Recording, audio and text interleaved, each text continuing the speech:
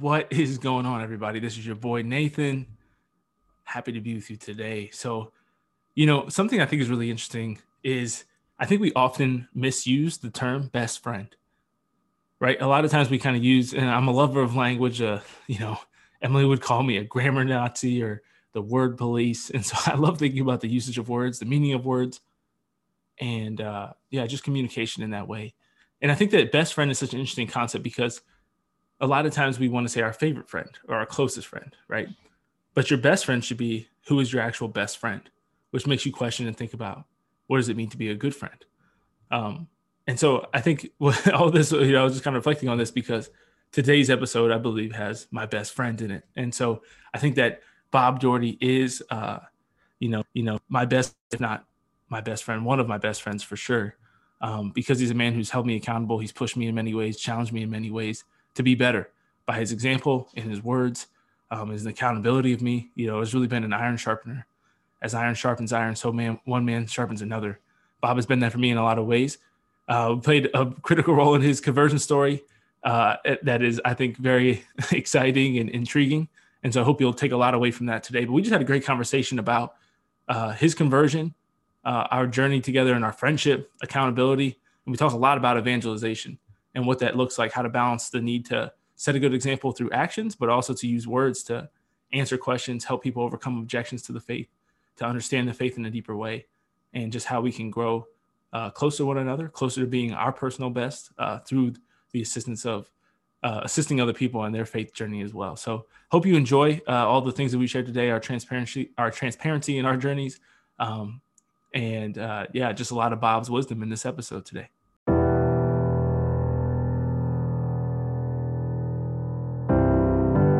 You were never out of the fight. You were created for a time such as this. And you are now preparing to be sent into battle. God is calling you to be His disciple, to be formed in virtue and holiness. He has appointed you as an ambassador of His kingdom, to go and represent Him to His people. And He's enlisted you as a soldier of Christ, to be sent out to fight for the good in this world. You are not made to make excuses. It's time for you to take extreme ownership for your life, for all of your life. It's time to rise up and finally be the man or woman you were created to be. Follow God. Lead others. And never surrender. It is time to begin seeking excellence. My dude, Bob Doherty. How are you doing, my man? Nathan, I am great, my buddy. How are you? I'm doing well. Always good when I get to see your flow. Rocking some Princeton Sprint football gear on an not early Saturday morning, but on a Saturday morning. This is quite the delight. So it's great to have you on the podcast.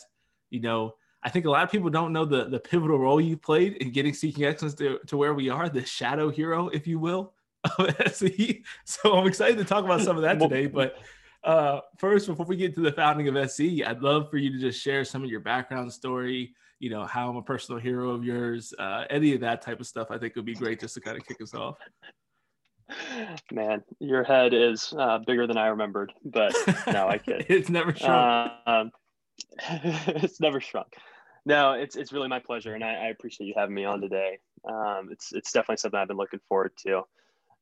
Quickly about me, for your listeners, I was born in Southeast Pennsylvania, a little small town outside Philadelphia with some awesome parents, great siblings.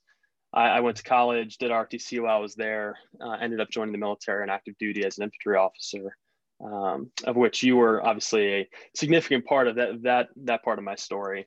Airborne. After that, I spent about 5 years in the military, deployed to Iraq, Afghanistan, but then ultimately just discerned that God was calling me kind of a different route in life. So I left active duty, married my wife, Sarah, and then moved to New York to work for a startup. Love it, dude. while I appreciate your humility, I will not allow it to go unspoken or unsaid that you went to a small school in New Jersey called Princeton University. You also served in Ranger Regiment, deployed, as you said, very quickly, both to Afghanistan and Iraq in the short period of 5 years, which is pretty amazing. Served in the 82nd Airborne Division with me in different brigades, but we were there at the same time, which was fun. And your wife is the greatest accomplishment of all, because Sarah is a rock star, and I love her with all of my heart, and she's just an absolutely incredible human being. So that is definitely she's pretty great, a substantial high, and it's been cool to kind of watch your journey, and just kind of see all of that stuff. So I want to talk a little bit more about your conversion story, because people love conversion stories. Love that, like if you watch the EWTN special that I did, the interview that came up former Lutheran the whole time. So if yours was up, it'd just be for the former heathen, I think, would be former heathen Bob Doherty. So let's talk a little bit about, I'm just playing, but I could have been former Lutheran / heathen. So I have no room to talk either, but let's talk about former heathen Bob Doherty. What was the draw? What got you to want to become Catholic and get baptized as an adult? I love it, man. And honestly, this is going to sound like an advertisement for Nathan Crankfield, but with that in mind, I was born and raised, as you well know, with a great set of parents who really gave me an awesome set of virtues and principles. But it was really outside of any specific church context, Right. I could count on one hand the number of times we went to church growing up. And, usually it was with family or friends for Easter or Christmas. But really it was my teenage years that I first started asking that question of, why am I here? The question that ultimately everyone asks themselves at some point in life. So I really started looking for answers, and in that time, I mostly settled on kind of the agnostic atheist perspective, just depending on the time of day and the year. But I never really felt like I found a good answer to the question overall. And then college arrives, and, certainly college is a very formative time for many people. And for me, I really kind of leaned into the scene there, if you'd say. Right. And certainly made secular college lifestyle. You could put it that way. And made my share of mistakes, but most significantly, at the end of my junior year, I made this really big mistake that really hurt some people I cared about very deeply. Right. Knowing what I know now, I describe that as a mortal sin that I committed, but back then I just knew it was a huge issue, and I tried to avoid responsibility for it, but I just really couldn't get past this thing. And that's right when, you yourself, Mr. Nathan Crankfield, walked into my life in Fort Knox, Kentucky. That's right. So we were at a month of Army training together, and we were in the summer 2014. 2014. Almost 7 years ago. Wow. Oh my goodness. So we're in the same group of cadets, 35 cadets from across the nation, and it was, the training was what it was, but what was interesting to me was getting a chance to meet you and get to know you, because I was really struck by you. And again, I don't want to blow your head up, but you were fun to be around. You were athletic. You told good jokes. But the piece that was really interesting to me, not as much as you give yourself credit for. But what was really interesting to me, man, was that you were always reading your Bible. You were always praying the rosary, and you were going to basically every single church service that they offered. Which was confusing for me because, me, from my background, I had this image in my head that Christians are bookworms, Right. They're kind of like the no fun zone. Like the Amish. Like the PA Amish reference. Exactly. Yeah. Lancaster. And it was just really, people who spent all their time in the library and in the church, and they never told jokes. They never had any fun. They didn't, play sports. But there's again, a lot of normalcy at all. Yeah, right. In your vision. Yeah. But you definitely broke that picture in my head, and that was what sort of first kind of piqued my interest to some degree. Obviously, we became friends during the course of the training, and then at the end of the camp, I think we got to the point where, I kind of confided in you that, like, I wasn't religious at all, but I felt really bad about something that I'd done. And I knew that when you feel bad about something you did and you want to say sorry for it, you're supposed to go to this thing called confession. Right. Um, So how was your first confession? You could put it that way, I guess. There was no absolution there, but there was there was confiding. no absolution, but there was some confiding. Exactly. So you took the step and you encouraged me, hey, why don't you come to mass with me? So we went to mass right there. I think this was like the last week of the training. And went to mass together. The cool part about that, if you remember, is it was he was the general, like the 2-star general who was in charge of the chaplain corps, was the priest. No kidding. Yeah, I went to confession with the priest who was the 2-star general that was like the head of chaplains in the whole army. That's awesome. Yeah, I mean, so that would have meant not much to you at the time, probably, but I was totally lost. I was totally lost. People you had enough going on. People were kneeling. Right. I was just kind of just trying to figure out how to keep up. Sure. But anyway, so we go to mass together, and then we stick around afterwards, and I guess ask that general if he can hear our confessions. So I'm sure he was a little confused when I walked into the booth. Didn't really know what to say, or all the parts. But I tell you, I walked out of that booth feeling like a completely new man. And I will never forget that feeling of absolution that I had when I genuinely, with a contrite heart, said that I was sorry for the sins that I committed, and asked for grace. Asked for someone to say, I forgive you. I didn't think I didn't realize I was asking God at that moment, right? But just having that like wave of grace come over me really made a huge impression on me. So we went our separate ways from there, and we go back senior year, but we agreed to stay in touch naturally. But unfortunately, my brief foray into the Christian life did not stick over the course of that next year. I went back to a lot of my old ways, and I made a lot more mistakes. And in many ways, really leaned into that lifestyle that Hollywood and modern culture wants to lead us to believe is what's best for you. Going out a lot, dating a lot of women, just caring about yourself and nobody else. But when I ended that year, I remember talking with you. I was just so depressed, and to a degree that I don't think I'd ever been in my life. And I kind of alongside that was a very interesting series of coincidences that ultimately drove us back together. Mm-hmm. And I'm sure you remember this, but looking back on it, it was absolutely God's will to push us together and to get to know each other even deeper. But quickly, just a series of coincidences throughout that whole year of us both branching active duty, both getting active duty, and then both branching infantry. Then we both get assigned at the same duty station after Fort, including Fort Benning and then Fort Bragg. Yep. And then we even get the same BOLC date. So we're both showing up to Fort Benning on the same day. And then we don't need to go through the rest of it, but we end up getting assigned to literally the exact same fire team of 4 people. So out of, I don't even know how many infantry officers there are a year, call it 5,000.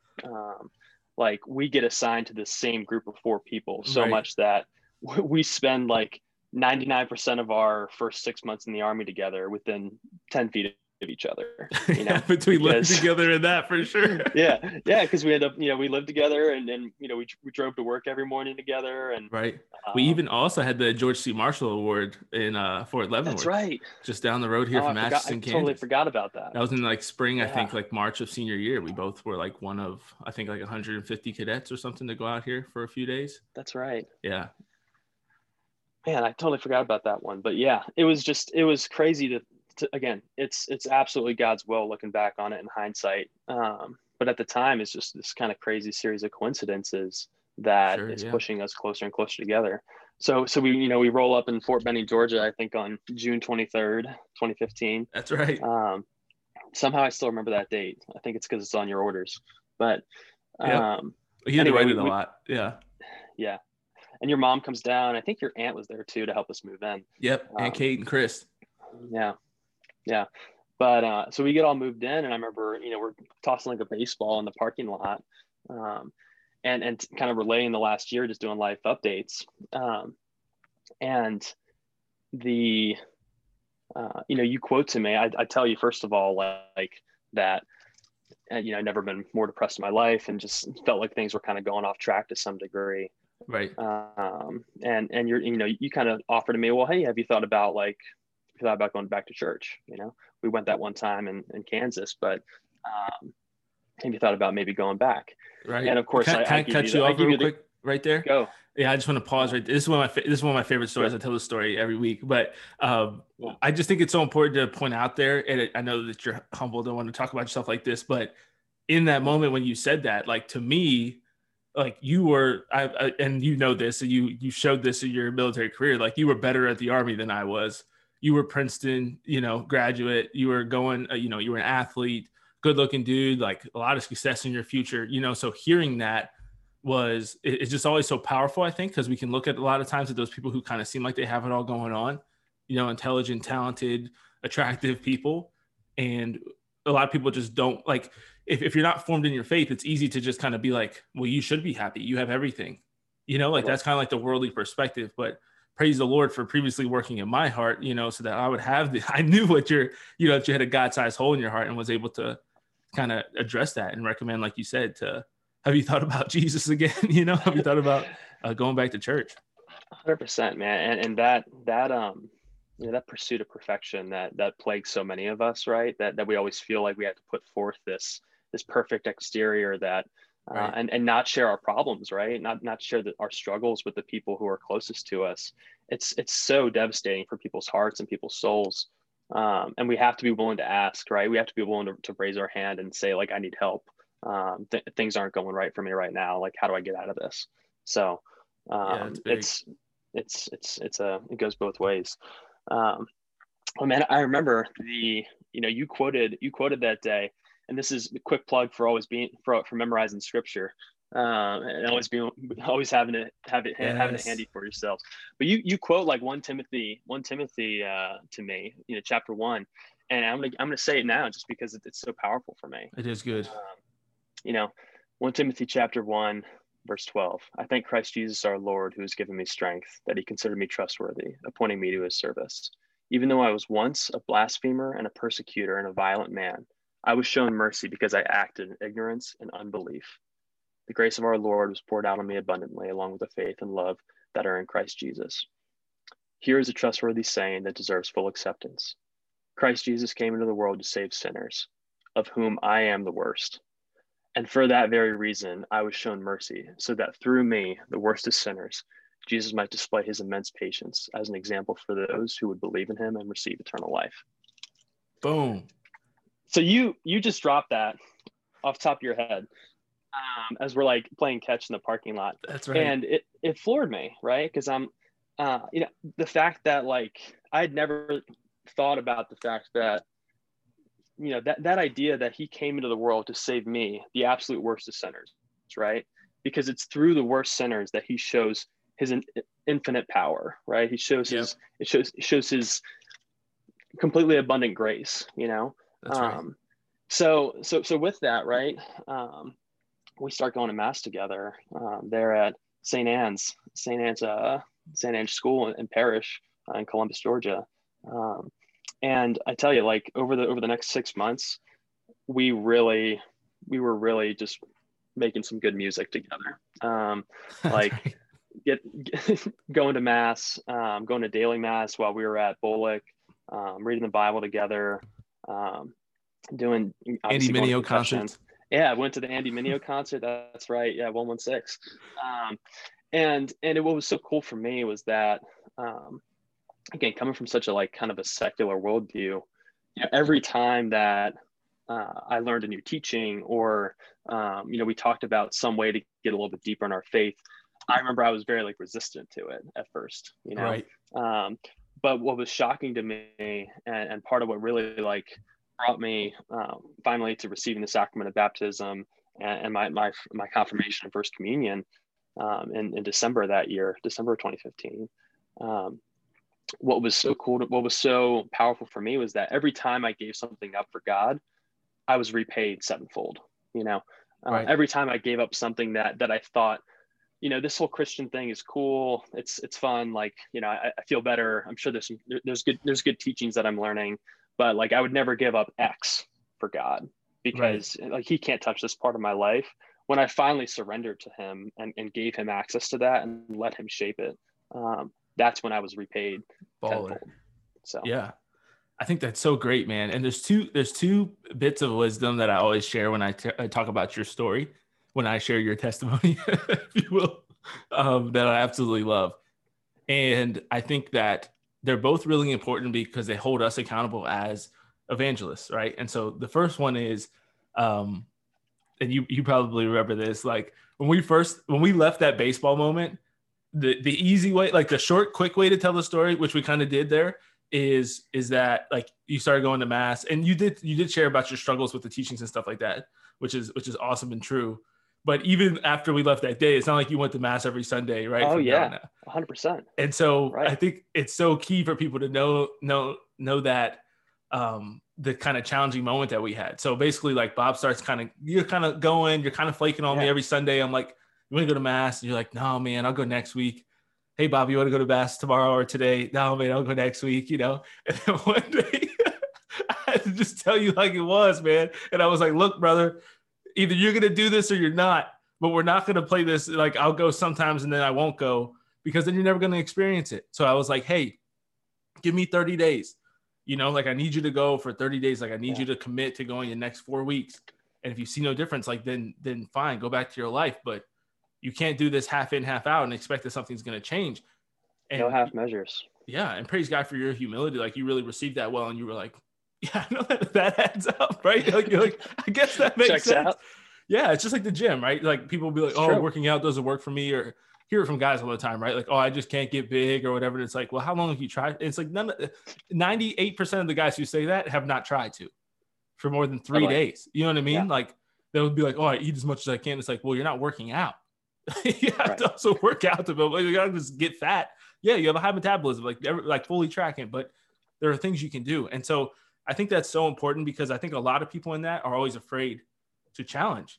Like we don't have and like read scripture. Absolutely. Like where did I get that from? St. Paul, right? Like the guy that you fell in love with when we were tossing baseball, like that's how he talks to people. He's like, stop it. Like you have to try. If you're going to do this, let's do it. I couldn't agree more. And the thing I would add too, is I think sometimes you have this faulty perspective in two folds of, one, you expect fast results, right? And we both know that like the things that are most valuable in life, the things that are most worth pursuing are not easy. They're not things that come immediately. They're not things that just one day, right? They require dedication. They require discipline. And Sarah makes this point all the time to me. Like, she talks about discipline, desire, delight, right? Usually we talk about it in the context of reading scripture. But this idea that like the first time you try and build a new habit, or get back to like praying every day or reading scripture, whatever, it does kind of suck, like it's not just like all sunshine and rainbows, and you have to have the discipline to say like no, it's like, not. It's gonna be I'm gonna wake up, I'm gonna read my Bible, or like at lunchtime, before I go and get lunch, like I'm gonna listen to, I'm gonna do a rosary, right? You and I did this even, right? Yeah. Like on our way to sacrifices. On our way to, we wouldn't listen to music in the car until we had prayed a rosary that day. Right. So discipline, right? And then once you actually start to build that habit, you start to delight in the habit. You start to desire the habit. You start to want to do it more, which then ultimately leads to you delighting in the habit. So that's one. It's like the fast results. It tends not to be there for the things that are really actually going to be valuable for you in the long run. The second thing is, I think sometimes we have this faulty perspective that it's just this straight trend line up and to the right, that, oh my gosh, like if you, right, that it's just like every day, you're just constantly doing that, you're doing out the baptismal waters and everything was flawless. Like you were colorblind before, but now you can see. Right? Yep. And it never went back. Yep. Oh, no, bro. But it's the stock market, man. Like you have up days, you have down days. Some days you have some horrible down days, right? You have bull markets, you have bear markets. And generally the hope is that it's always trending up to the right. Right. Let's hope. The long game. but sometimes I think people get really discouraged when they have those down days, right? And when they have those desert periods in their lives, whether it be their faith or in their relationships, and it really really affects them. You know, they have that desolation. When you got to remember that, like, hey, just as just as fast as you're dying in something, like you can be growing the next day and going back up towards where you want to ultimately end up. Right. 100%. So. No, I think that's so important, because I think that there's always that, desire, or, Emily and I in our book of the month right now are reading Grit by Angela Duckworth, and she talks about that, right? Like, it's all about consistency of effort versus we always want to think there's like these natural talents. So these people are just like naturally good at this. Right. They're naturally better at praying. They're naturally, or people who go to daily mass, they have a lot of time in their schedule. I don't have time to do that. I don't have time to pray. I don't have time to pray the rosary. I don't have time to read the Bible. And it's like, dog, like, I would tell people, like Colin and I, when we were at Fort Bragg together in the same company, like we would sneak out and risk getting in trouble over our lunch break to go to daily mass once a week. And it was all we could do. But I felt like I was getting the same graces as when I was going 4 times a week in college, because in college it was easy. But as an adult, you have to either wake up early, skip lunch, or do something. Like, there's no easy way to do it if you have a full-time job. Right. And so you have to make those sacrifices. The other really important thing that I think is so key in your story, and this, I'm going to say this as humbly as I can, because I truly believe that, if you would have met me at other points in my life, you wouldn't, neither of us would be where we are now, right? Because you've helped me immensely. Absolutely. I've helped you immensely. And praise God that I was coming straight out of the mountain, super on fire, when we were there in Fort Benning. But I just think this is such a good like parenting tip. And one of the main things that we see just like tearing the church apart is like what you discussed about how after you converted, or even while you were converting, like what you saw from me was your normal. Like I love that concept, that like for you, because you had almost the gift of having a clean slate of religion, of being like completely secular up to that point, barely going to church at all. This is kind of how I was, that I got to completely look at what does excellence look like in Catholicism. And that's exactly what you got to see, because I was at my peak, of going to mass several times a week, praying every day, the rosary, studying scripture, listening to podcasts, doing all the things, evangelizing. And so that's what you got to see, like that was, I love the do swag. Just don the 116 sweatshirt that we bought together. That was a great move there. But it's so important, that you got to see that we were leading faith formation for the privates, member and basic training together. You said, studying scripture, listening to Christian music, listening to Father Mike Schmitz, praying, going to daily mass, going to confession regularly. Like that's what you got to see. And like when you were forming, like, what is a Catholic man? What does Catholicism look like lived out? That's what it was. And so for so many unfortunate people out there, they got to see examples of what is Catholicism that were just like less than lukewarm, that they think are like a 9 or an 8 or a 9 or a 10. But these are people dads that barely went to mass, or moms that went to mass and didn't do anything else, didn't pray, didn't understand the faith, didn't evangelize. And so that's what their kind of normal looked like. But almost luckily for us, we didn't have any standard of what does that look like. And so we made our own, and we got to pursue that and like look to actual saints and like awesome people like Father Mike to be like, oh, is this what it looks like? This is it. I tell you, I love where you're going with, what you just said.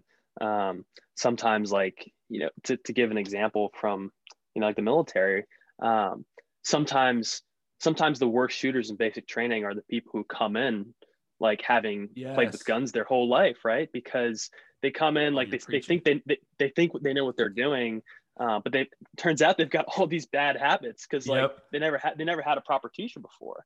Bad foundation. So bad foundation. They come in with a lot of pride and a lot of like, no, this is what right looks like.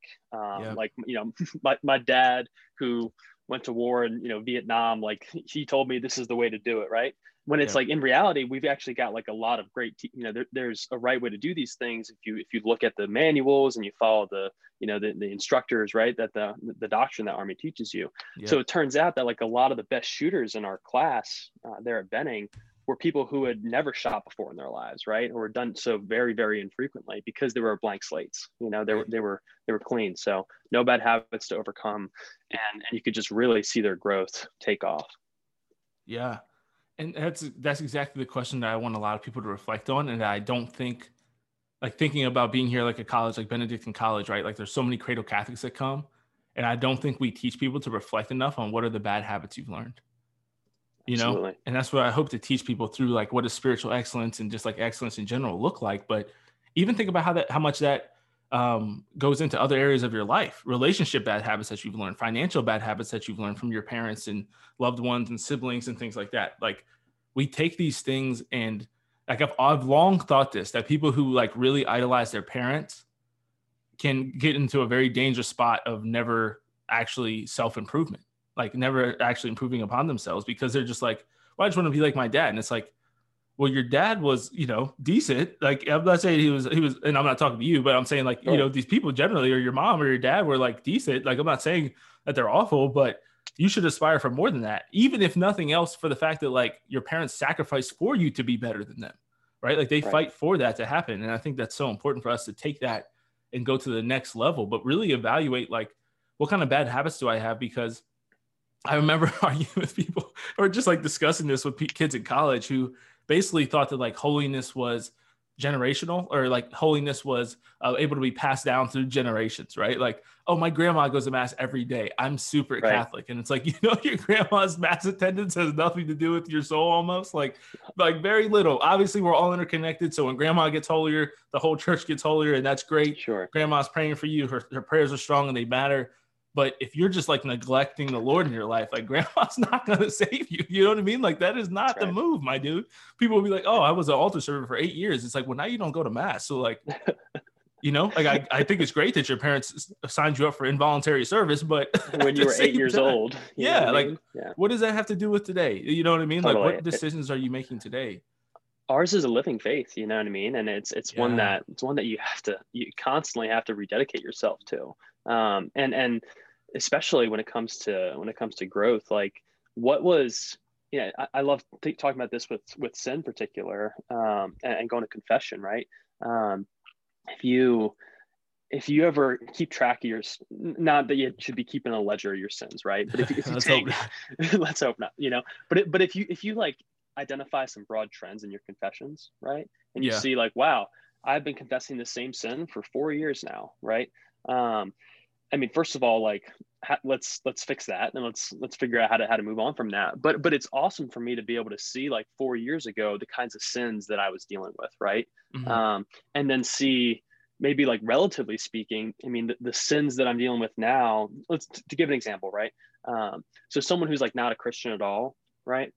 The sins that might be worst on their heart is, hey, I committed adultery, or I, like, just was a really bad dude, like committed crimes, stole from people, things like that. But then if you're like a strong Christian, your sins might be more like, hey, I was cruel to my wife, or I was uncaring to my parents, which, like, Right.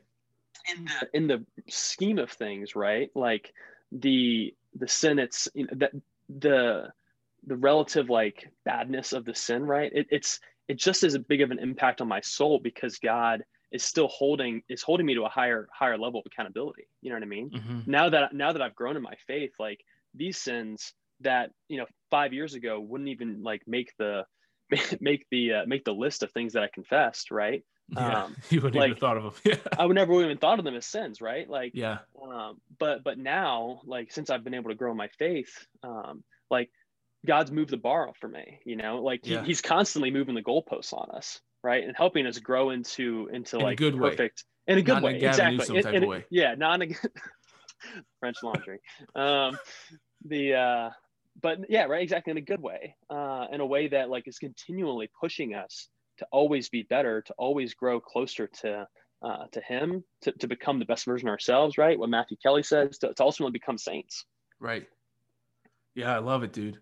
And the other thing, sorry, with regards to parents too, like, your parents, at least mine, they are the first ones to say that they did not do everything perfectly. That, like, they didn't. There's no book on. My mom always says, God bless her, she always says, there's no book on parenting. Nobody tells you, like, how to do this thing. That's right. So I would say they're going to be the first ones to say, like, I'm not infallible, and you shouldn't take my word as gospel on everything.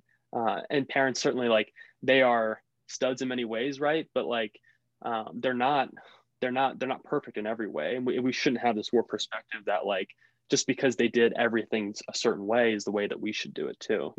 Definitely honor and respect your parents, and like take their like best qualities, right, and continue to integrate them into your own life, but also learn from their mistakes, learn from the ways that they face challenges, the obstacles that they continue to face, and Right. and ultimately, like you said, move on and hopefully achieve even new heights. Yeah, build upon those. That's so important. Totally. Yeah, no, I love that, man. And the last thing I want to talk about with your story is just the importance of the words and actions combo, right? So we talked a lot about how like you were able to see my actions and things like that. And the same way that I did for so many people who set the example for me. But I think both of us needed a lot of words as well in our conversion, right? Like we needed a lot of convincing. We are Absolutely. definitely big like why and purpose people. And so we had to have hard conversations. So there has to be that balance. This is why I tell people, you think of 4 Signs of Dynamic Catholics by Matthew Kelly. Like he talks about that the link to study and evangelization is very, very real. And too many people want to lean on that quote, that preach the gospel at all times and when necessary, use words. Cause they kind of like to think of that last part as it's never necessary to use words. But it's like, okay, words might be secondary, but they're very, very important. You know what I mean? It's like kind of like if you built a football team around a strong offense, like your defense still matters, or if you built it around a strong defense, like your offense, you still got to score. And so there's kind of this balance of everybody that's not Catholic, that's not a practicing Catholic, almost everybody, not everyone, but nearly all of them have questions and objections and things that they're wrestling with and struggling with. And if you can help clear those up, it's going to be immensely helpful in you assisting them and getting them closer to where God's calling them to be. People are more educated than they've ever been before in human history. Right. And particularly in like the scientific method and like how to like ask questions and all that. And we're blessed to have a faith that is a tremendously informed faith that is backed by 2,000 years of deep theological study and wisdom. So there are answers, right? Like there are answers to those questions and really good arguments that you can provide to people. But if you don't know the arguments, if you don't know those answers, then if you're just simply relying on, oh, well, like, I hope God will convert this person for me, as I really care about them. And of course he can do that, right? But he's asking us to play a particular role, right? He wants to use us. Exactly. 100%. He wants to use us. But if we're always quiet, if we're always just like, oh, it's not my place to speak up or it's not my place to like lecture, then we're kind of missing the mark. Absolutely. It's kind of, I like to use, there's 2 things you made me think of there. One, just immediately off of that is it's kind of like a basketball analogy of you have to be training and stuff like that. So that when God puts you, he's the coach, that puts you in the game when he wants you to score. And then you get in and you're just like too timid to take the shot. And it's like, right. Either you feel unprepared to take the shot because you're not trained or prepared, right? Like you haven't done the study and the research and the learning and the formation to be ready in that moment. Or else you're just like afraid of what the person will think of you. You're afraid to miss. And so we have to have this courage, right? To push forward, push through that. So we can let God use us like he wants to, right? Totally. And people, and also the other thing I would chime on that too. Sometimes we always want to just go from 0 to the Super Bowl, right? Like we want to immediately get put in the big game, but that's not how anything works in life, right? Like you have to go to practice, you have to go to preseason, you have to work your way through all these different challenges, right? And through that, you're refining yourself. You're learning like how to be a better, to give that, to continue with the football example, right? You're becoming a better player, like you're meshing with your teammates more, such that when that moment actually comes, that once in a lifetime moment, to compete at the highest level or to give, to evangelize to somebody and actually like introduce them to Jesus and fundamentally like change their life, you're actually ready. It doesn't come as a surprise to you. You don't get caught flat-footed. Absolutely. No, 100%. And the other thing that I think goes along with that quote that kind of counterbalances that quote of preach the gospel at all times and when necessary use words is the Venerable Fulton Sheen once said that there's only 10 people in the world who disagree with what Catholicism teaches. Everybody else disagrees with what they think Catholicism teaches, right? And So true. yeah, that is so big. And to think about that, okay, that means that a majority of fallen away Catholics, and this is true, like you have the fallen away Catholics who will tell you, yeah, I went to Catholic school through high school or whatever. And I know about Catholicism, and now they're all crazy in their worldview and, you know, off the rails and don't practice the faith because they think they know what they're rejecting, but they don't. I've talked, like, you talk with these people and you can see that, right? Like, it doesn't take a lot of time to realize, wow, you really don't know Catholicism. I think about, I went to Catholic school for 13 years before I went to college, and I didn't know jack, you know, like I knew a little bit. I knew how to look things up in the Bible, but I was no freaking Catholic scholar, right? And so thinking about that, if only, and obviously the 10 number is kind of an analogy, right? Like it's metaphorical. It's not necessarily saying that he's counted the 10, but a majority of people, the point is that a majority of people disagree with what they think the church teaches. So if you can't explain some of those main objections, like why do Catholics worship Mary? Why do Catholics hate gay people? Why do Catholics hate women and abortion? Why do, Catholics have to go to mass? Why do you have to confess your sins to a priest, right? Like I call them kind of like they're the fact, right? The frequently asked questions of the Catholic faith. Yeah, if we're not studying to be able to defend those and explain those to people, I mean, I've had mind-blowing conversations on airplanes and parks, you know what I mean? Like just the most random places at parties, right? Like answering these questions for people. And God wants to use you. He wants to put you in the game, but we have to be ready for that. And yes, our joy and the things that kind of drew you at first, my laughter and joy and happiness and this overall approach to life, my lack of stress, are beautiful things, and they're important. And God wants to give us those as well, you know, and those are kind of the way to open the door. But if we can't help, you know, actually get somebody along the process, just get them to step into the door and be like, oh, what helps you do this? And it's just like, oh God, my faith's really important to me. That's not just enough of evangelization to actually get them to be like, well, what do I do? How do I do that? How do I overcome these mountains? You know, because you're kind of showing people like, oh, there's the promised land on the other side of this mountain. But if you're not going to help them, you know, climb it, totally, what are you doing? You know what I mean? You're kind of just showing them like, oh, there's this glory on the other side, but I'm not going to actually help you overcome any of the things that are in between you and that. I'm just going to tell you about it and hope that you'll figure it out on your own. What is that? That's not loving. That's not loving. It's not, you know, like 1 Peter 3:15, always be prepared to give an answer, always prepared to give an answer to everyone who asks you for the reason for the hope you have. Yes. Right. Like that's not optional. It's not, exactly. Right. And to me, like that is more than just saying, oh, like Jesus is my savior. Right. Like right. That's the first part of it. Right. Like that's the first thing you say, but there's a whole lot that comes after that. Right. If you just say that, drop the mic and walk away, like, what do you think that's going to accomplish? Right. Exactly. And so many people stay in toxic relationships, friendships, relationships, all these things because they're being the good influence, right? They're the only person who, they're the only gospel, like to quote Andy Mineo, the only gospel that this person will ever read, right? Is my life. And you have to at some point be like, are we actually bearing fruit? Right? Because there's some point where you have to actually like strategically and objectively evaluate that. Am I just being brought down or am I actually bringing them up? Because too many people just give themselves a ceiling by the people they surround themselves with instead of saying, am I actually helping? Because yes, somebody seeing you go to church Sunday after Sunday is great and might positively impact the way that they see the faith. But if you never invite them to mass, if they're never coming with you, and it's been years, like, what are you doing? Because them just seeing you go to mass and thinking a little bit more of the faith or more about God a little bit, like for years is like, you're not really doing that much, you know, like be bolder. Like we have to be bolder. Too many people, we talked about this a lot, you know, in my last job of like, people are not ever offered or challenged. Like, do you want to choose Catholicism?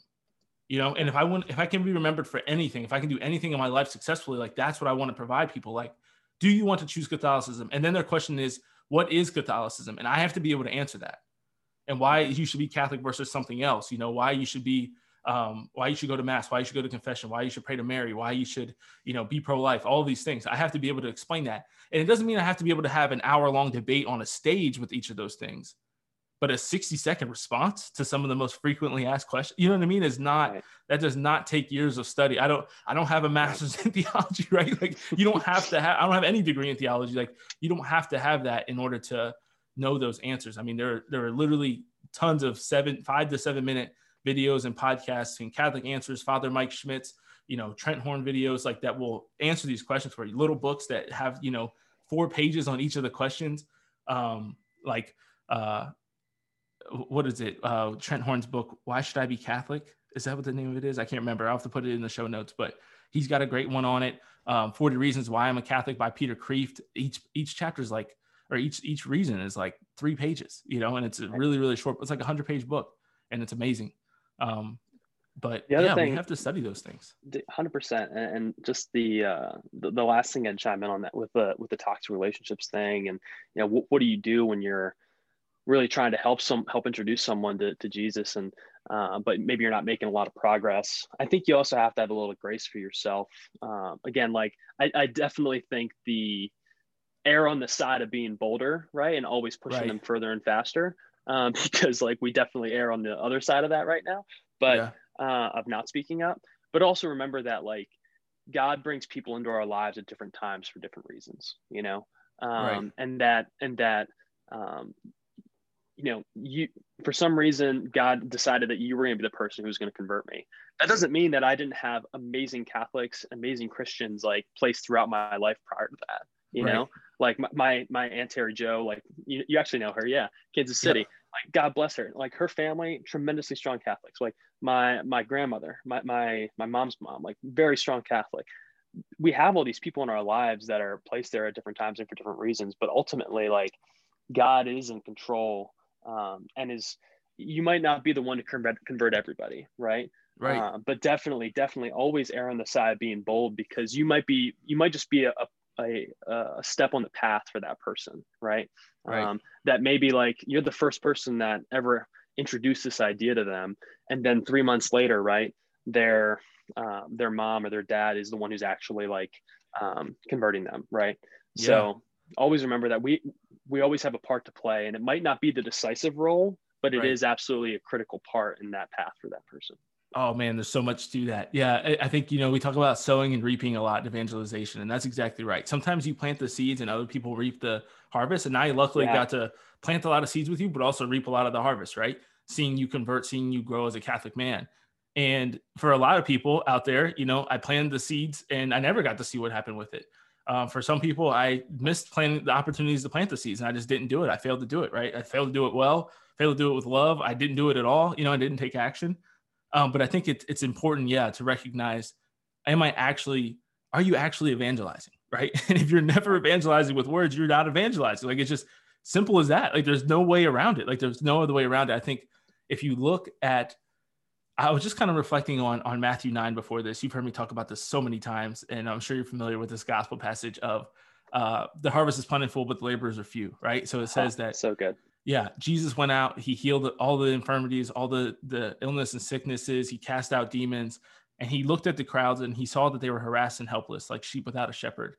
And so he looked to his disciples and said, the harvest is plentiful, but the laborers are few. Pray then to the Lord of the harvest that he would send out laborers into the harvest.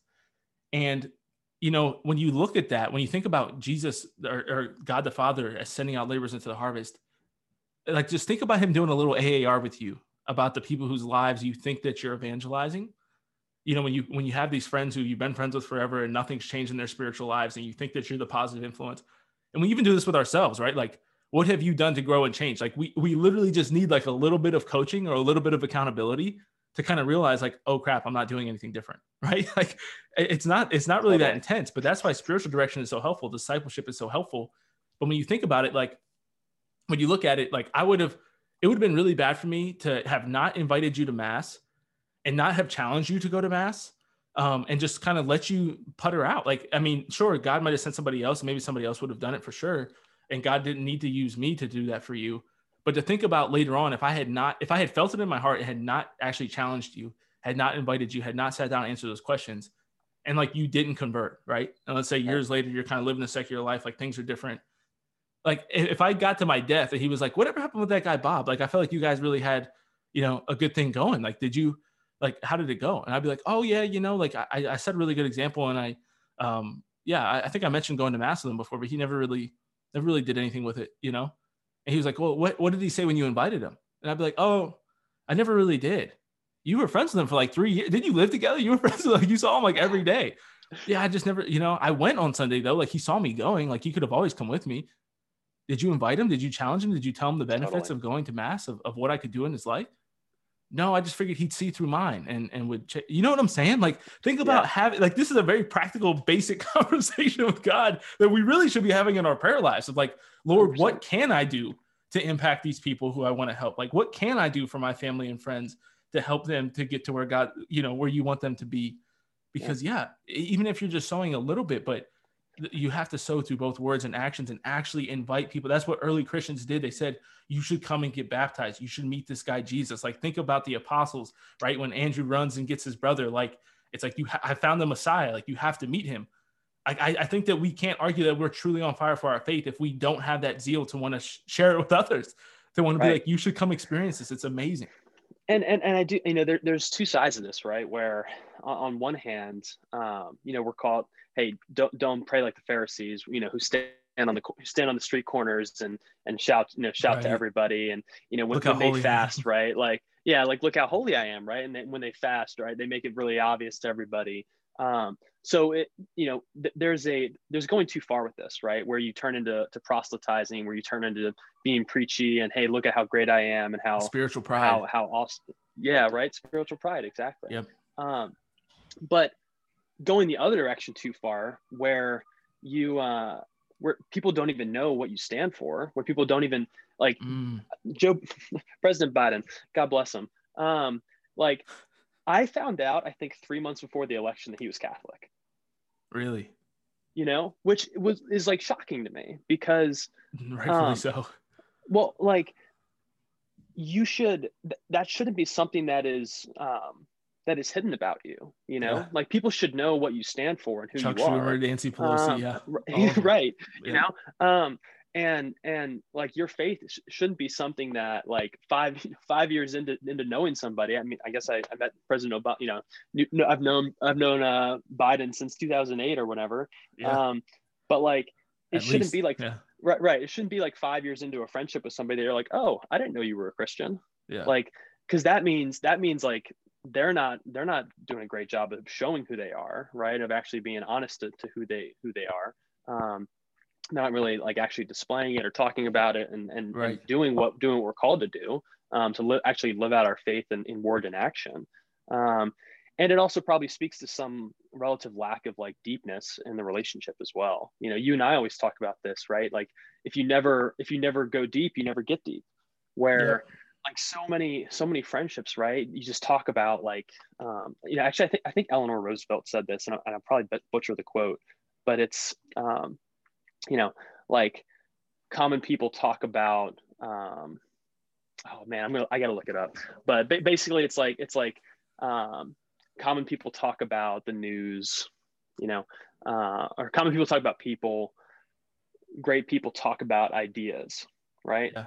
And I think there's a third one, but I'm blanking on it. But just the idea is that, like, if you're always just talking about, what's on ESPN and Instagram and like, what's going on with Kim Kardashian and like the whole family, then you're never going to actually like drill down deep into the things that really matter for people, right? You're not going to talk about their relationships, about their faith lives, about like the fears that they have, their strengths, their weaknesses.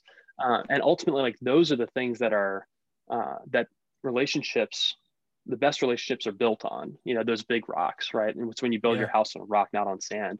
But you have to ask the question, right? If you never ask the question of like, hey, Nathan, like, what are you struggling with right now in life? Like, what's your biggest fear? If I never ask you that question, right? Like, we never get to go deep, Yeah, absolutely. And that would in turn like make you a bad friend. Right. That's right. Like, being a good friend does not mean like avoiding these things. It means deliberately being there for somebody. Like, when there's some type of tragedy in their life, like, you're present. That is part of it. But that can't be your only like, everybody does, like, almost everybody does that. Only horrible friends don't do that, right? Like, the description that most people have for what is a good friend is just all the things that a horrible friend wouldn't do. Like, it really just makes you like the basic, it's like the base, requirement to be a friend is like caring about the other person. Like, yes, I get that, but are you proactive in trying to help better them? And you and I mean, we've had horrifically hard conversations about that, right? Like, just pushing each other to make each other better. But I think you hit such a good point of like, everybody's so fearful of being that Pharisee, of being like a Puritan and all these things, that there's like no accountability. There's no challenging. There's no doing that. And I think one of the things we always have to do is we have to point to God, which I try to do. And I hope that people don't find it like that I'm just kind of doing it to check the box. But when I say things like, praise the Lord for how he worked in my life prior to how I was able to show an example to you, like, that is not, I don't take credit for that. Like, I'm so thankful for Mike Solomon, for Thomas Gallagher, for Father Brian Nolan, for Father Dan Powell, for Sheila Sprague, all the people. I mean, there's countless more who have played a huge role in my life that helped me to get to a point where I was, able to allow God to work through me to help you. And so it's so important, I think, we haven't talked about this, and I don't want to drop his name or drag his name through the mud, but one of our favorite Christian rappers actually like made me think of this the other day with something he posted on Instagram. And it was so funny. So he talked about how one of his homies sent him a video of his song, great irony to this, his Christian rap song being played in a strip club, right? And it was obviously wild, right? Like, unbelievable. But a lot of people on the post were commenting and laughing, and I just couldn't help seeing the post where it was like, oh, here come the Puritans, right? Like, criticizing and things like that. And it's just like, how are you actually helping it? Like, do you know how not bold in your faith you have to be for somebody to feel comfortable sending you a video of them at the strip club? Like, I get it. Like, we're not going to be Puritans. It doesn't mean I can't talk to somebody if I know they go to the strip club, or, that, I mean, we did it in the Army. It was a great example of this, right? I had a ton of friends who were heathens, and I tried to set a good example, try to challenge them. And I failed in many, many cases in many ways. But I still know that they wouldn't hopefully feel comfortable. Hopefully I've drawn the line and showed them how I feel about that they wouldn't send me a video of them at the strip club. But furthermore, that I would go and brag about that or talk about it publicly, like there's anything good about that, or to endorse it or laugh about it in any way, despite the great irony and the, I mean, it's one thing to tell your friends like, dude, this happened. And it's a funny thing, right? To play a Christian rap song in a strip club. But at the same time, like, why are we joking about that? Why is that funny? It's like saying like, oh, my friend sent me a video of him watching porn and this and that, and some funny thing happened during that. It's like, there's nothing like redeemable about that. You know what I mean? Like, not bringing me closer to God. Yeah. We don't need to share that, in a public way that kind of mocks it and like belittles the seriousness of it. And there has to be exactly what you said about people should know what you stand for. If you've been around people for years, like, they should know. And I experienced that so many times with my friends that I made in college and after college, of people not wanting. And I know that sometimes I've come on hard and I've been judgmental towards others, but I've always kind of experienced with my high school and college friends, I feel like a lot of the friendships that have faded over time are people who feel uncomfortable around me because they know I want to hold them accountable. Right. And not in a lot of times, not in a judgmental way. I have not been undefeated in this. I have not done it perfectly. A lot of times I didn't do it well. A lot of times I failed miserably. But a lot of people, when they start to fade away, when they stop practicing their faith, when they start, falling back into serious sin and acting like it's okay, they don't want to talk to me anymore. And to a certain extent, like, that's a good thing to me. It's to know that, and I want people, I have to push myself back and to be vulnerable with somebody like you when I fall back into sin, when I fall in all these different ways and I start to struggle, right? Like, I have to come to you and my other good, virtuous friendships, of which are only a few, and say, hey, this is kind of where I'm at, but it's easy to kind of run. We've done it from each other, right? You want to run and hide from the people are going to hold you accountable. And are you that for other people, or are you somebody who they know that you can just come back and you're not even going to talk about it. You're not going to mention like, hey, it's one thing to console, right? It doesn't mean as soon as somebody tells you they made a mistake, you have to be like, you're going to hell, right? Like, you need to go to confession immediately. Like, what are you doing? That is awful. That's horrific. You don't have to yell at them, but at some point, are they going to know that like you think that it's wrong? And you want to game plan with them about how can we change it? Because the reason why I think a lot of those people don't come back is because they don't want to change it. And they know that I'm not going to be okay with them just not changing it, right? Like, I'm going to bring it up. I'm going to talk about it. And so there has to be that, and it's got to be done with love and gentleness and kindness and the true love for wanting to help the other person, not just a judgment, I'm holier than you. But if you're never called in today's world, if nobody ever thinks like you have the holier than thou complex, you probably haven't held anybody accountable.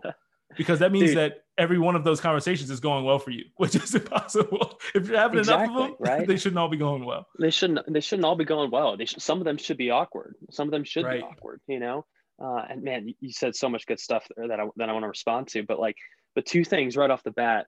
Like, first, right, we don't judge people, we judge actions, right?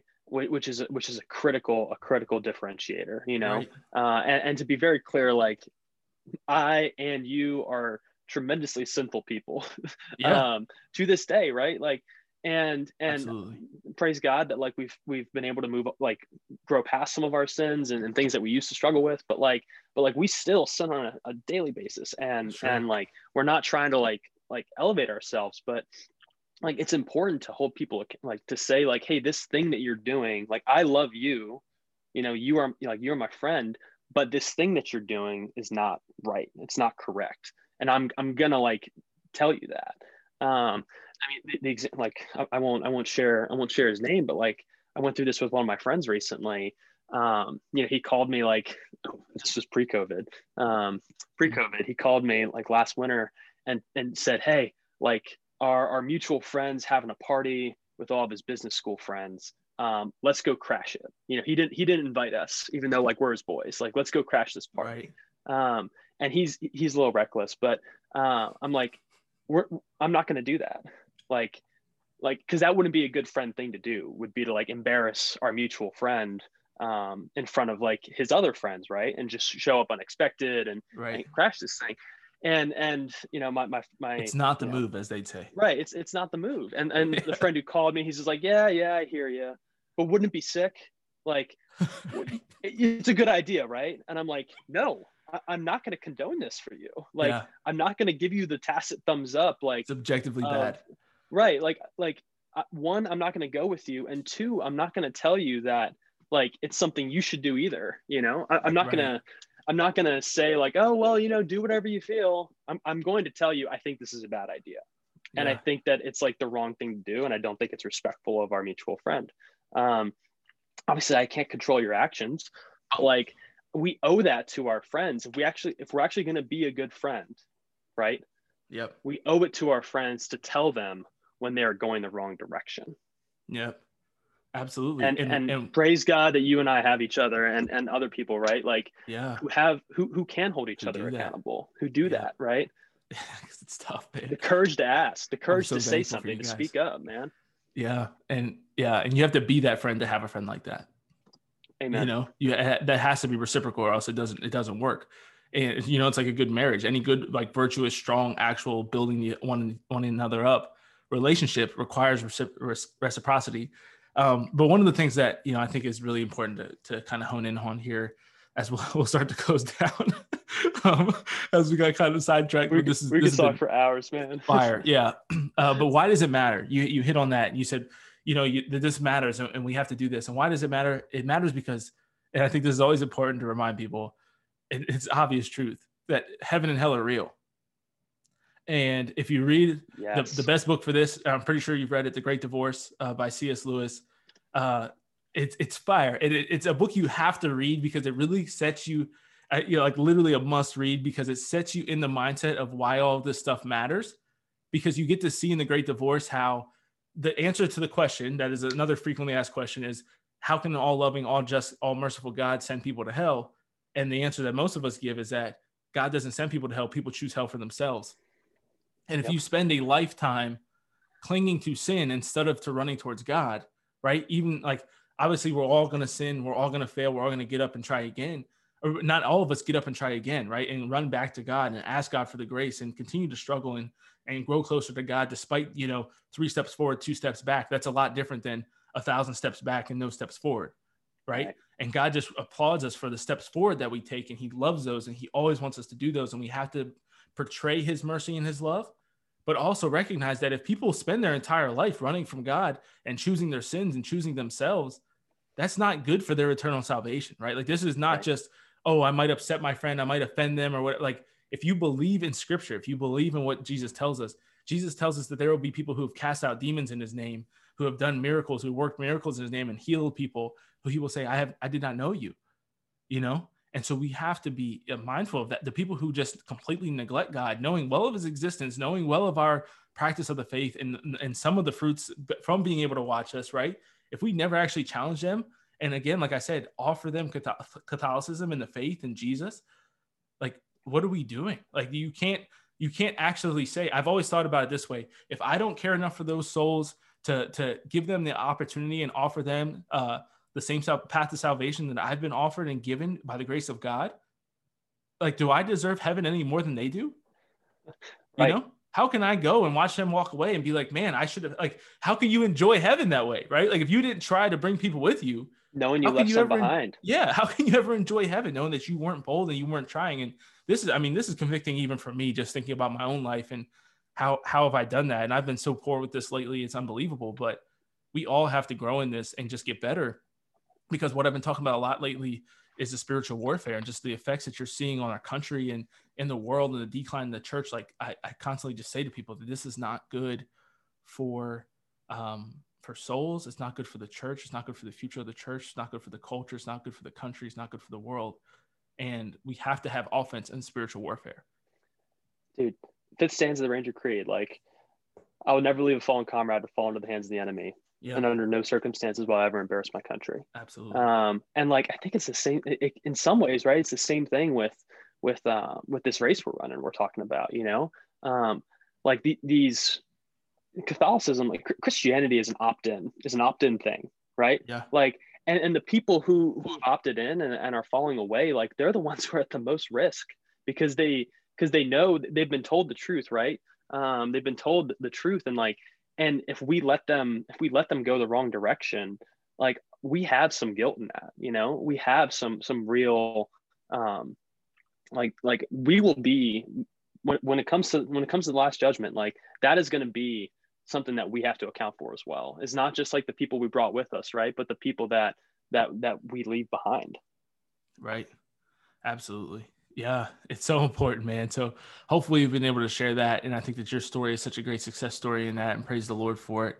Eternally thankful for that. Always thankful for our friendship, man. And we have so much more to talk about. So we'll definitely be doing another episode together. I'm excited to share with people the more detail behind the founding of Seeking Excellence. And then we have another great topic that we actually prepared for today that we didn't touch on at all. But this is one of my favorite podcasts we've ever done. So Bob, just super thankful for your time today, man. And much more thankful for your friendship, your example to so many others, your wonderful wife, Sarah, and just all that you've done for me in my life as well.